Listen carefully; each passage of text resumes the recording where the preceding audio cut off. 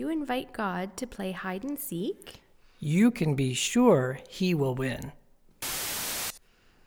Hello and welcome to Some Assembly Required, our podcast over here at Wainfleet BIC, where we discuss life through the lens of our Anabaptist perspective. My name is Julie Adams and I'm your host today, and I am joined by Pastor Trevor Main. Welcome, Trevor. It's great to be here with everybody again today. This is awesome. Yes, nice to have you. It's so great to connect this way. So we are walking through the Psalms. Now, we will not spend the next 3 years walking through them, which we could if we did one Psalm a Sunday, but we won't. So on Sunday, you spoke on Psalm 139, and that is one of my favorite ones. This one, you read it and it's a feel-good one. Like, it's one that just makes you feel loved, I would say.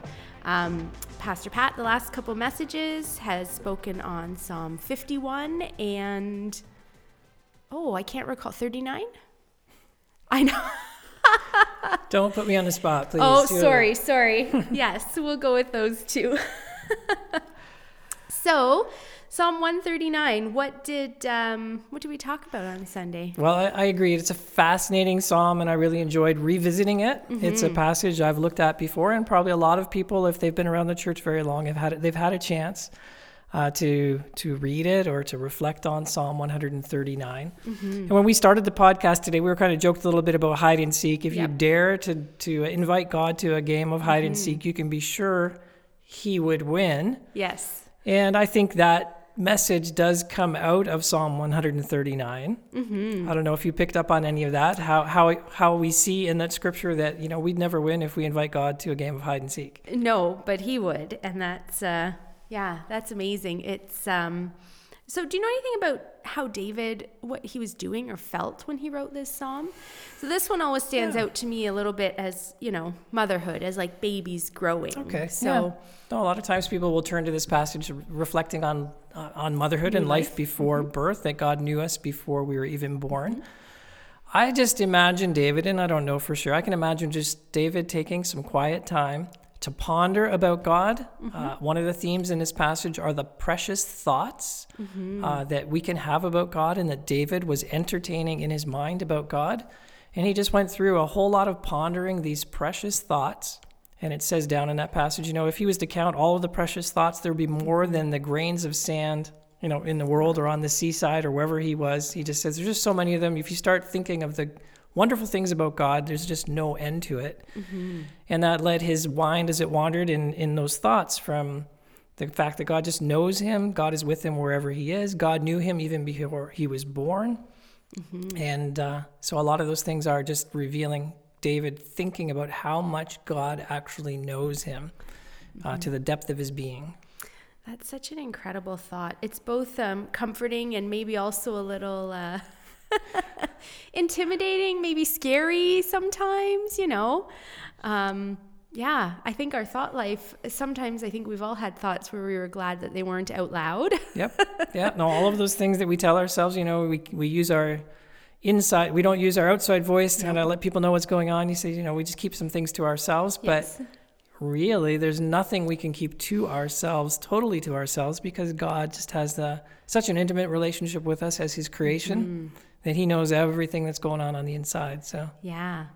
Well, it's interesting because there were a few verses that, I almost, when I read the psalm, I thought, I don't recall reading these before. Like, I didn't recall that as part of the psalm.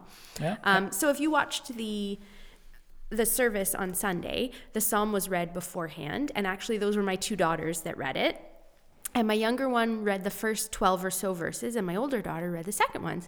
And as they were practicing, my older daughter's reading and it's saying, I hate these people, and the people that hate you, I hate too, and let's murder them, and on and on. And she's reading it, and I thought to myself, maybe we should just nip that part out. I thought the same as you, Trevor. I thought, if we just glazed over that and just read the nice ones, that would be churchier and more polite. And I did think that, honestly. And it's so true. I mean, I've been involved in church life and Christian ministry for quite a long time. Mm-hmm. And I think most often when Psalm 139 is used as a scripture text for a public reading in a service, that usually it ends at verse 18, and then it jumps over to verse 23 and 24, possibly, but it doesn't include verses 19 to 22 because they're just so candid.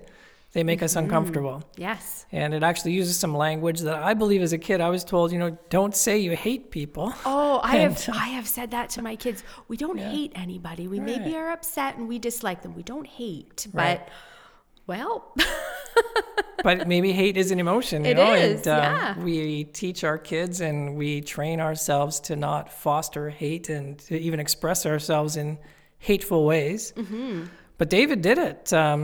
Unless we think God gives us the freedom to edit scripture and change it so that we're more comfortable, and we should never go down that road. Nope. But just toying with that idea, saying, maybe, if we could have had a conversation with David before he prayed to God and said these things to God, we might have said, David, just tone it down a little bit. Sugarcoat it, my friend. Sugarcoat it. Don't say everything that you feel. Mm-hmm. Some of that you just keep it inside. Yep. And choose your words when you talk to God wisely. Mm-hmm. And don't use these harsh, jolting words like slay and bloodthirsty and wicked and hatred. Absolutely.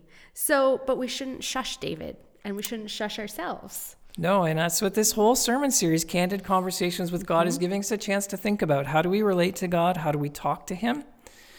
And this is a fantastic example when we're looking at David, all the beautiful things he's thinking, he's pondering, he's praising, he's pondering, he's praising, but then he presents this burden that's on his heart, and he just sort of spills it all out, and it's ugly, it's not very nice, it's not very pretty.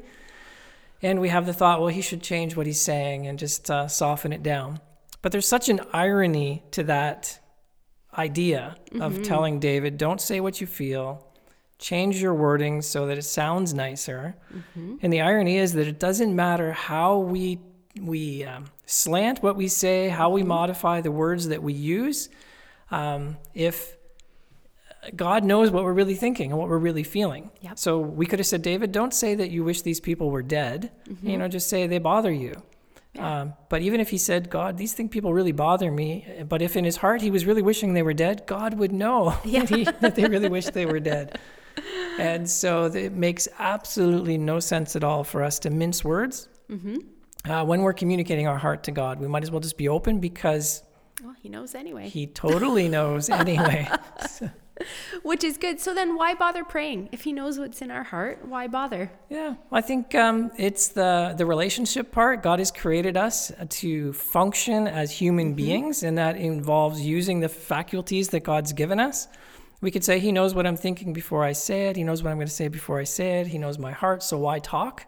But God's created us to talk. He's created us to think. He's created us to move and walk around. And so to have a relationship with God, I think he wants us to use those faculties that he's given us to develop that relationship with him. Yep. And to actually open our mouths, express our thoughts, turn our thoughts to him, and engage with him in a relationship that's not just like on autopilot. Yes. Yeah, that makes sense. And you talked about how we can fool people sometimes, but what was it you said? Say it again. It's a little quote, and it's easy to get it mixed up, but yes. What does it say? We can fool some people all of the time. So we can put up a false front, we can put on an act, and we'll fool some people all of the time. We can fool all people some of the time, and we might even fool ourselves, but we will never, never, never fool God. It's just impossible. So, but we try, don't we? I think we might try to. Yeah. Why do we try to do that? And that's where this message is giving us an opportunity to reflect a little bit. Like, it does not make sense to try to put on a front to God, because he can see through any smoke screen, any camouflage that we'll put up. God knows the reality of our heart and the reality of the situation.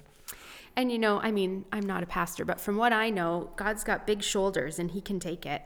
Yeah. Whatever we need to say, he, and he wants us to. Yeah. So when you think of being candid, being genuine, being authentic, I think God would say, please be that way with me.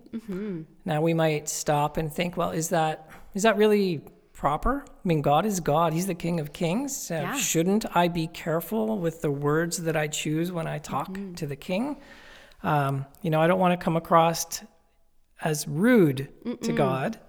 And so in this passage, that was one of the concerns I had when we were looking at these verses, which seem so harsh, and saying, doesn't this rude to talk to God like this? Yeah. And the comforting thought that I found at the very end of this passage was David, even after expressing his heart so boldly, that he was holding on to his emotion and his thinking somewhat loosely. He wasn't telling God, I hate these people, you need to kill them, there's just no other way around it, this is what has to be done, it's not a negotiable point. Because the last two verses, after sharing his heart with God and just being genuine, he also prays and he says, Lord, search my heart. Check me out on the inside. See if there's any wicked way in me anywhere. Run a full diagnosis on my heart, my soul, my mind. And if there's anything in there that's not pleasing to you, God, I want that to change because I want you to lead me in the way that leads to life everlasting. Yeah. And so it's possible God maybe started speaking to him about his hatred, about his desire to see some of these other people hurt, but we don't get to see that. Yep. But I am encouraged to say, even if we pour out our heart, and it might not sound very pretty, if in the end we can say, but God, here's what I'm feeling, but search me. Search my heart, know my thoughts, and if there's anything in me that doesn't please you, take my hand and lead me in the way that leads to life eternal. Oh, that's such a great thought that, I love that analogy about doing a full exam, not just a cursory look like, oh, it looks okay. Yep. It looks okay. Have you ever done that? You bought something and then you gotten it home and, it's not quite what you expected. Not quite what you think. I buy used vehicles usually, and I think, well, before you buy a used vehicle, you should wash it by hand and go over it very carefully. And washing a car by hand is a good way to see what's scratched, what's rusty. Yeah. But a few times you buy a used vehicle and you get it home, and then the first time you wash it by hand, you go, oh, I didn't realize there was a bit of rust here. There's a little bit of something here or there. And in this way with God, it's just saying, God, we really do want to be all that you have called us to be, all that you've created us to be. And as we live our lives on earth and we face temptation and there's influences around us that can get us off track in our thinking, in the way we feel and in the way we behave. So it's a good idea just to regularly say, God, run a diagnosis, check me out.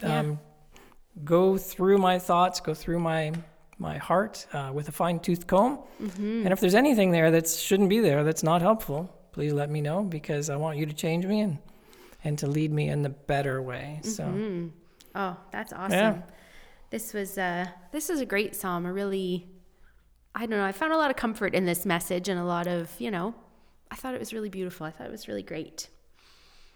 Any closing thoughts for us today? I would just encourage you folks, if you have a chance, to go back to Psalm 139 and give it a read through. And when you come to the final verses, the last two verses in verse 23 and 24, just to use those as your prayer to God, inviting God to search your heart, to know your thoughts, and to invite him to lead you in the way that leads to life eternal. Make that your prayer, I suggest, and I pray for you. Yeah. Thank you, Trevor.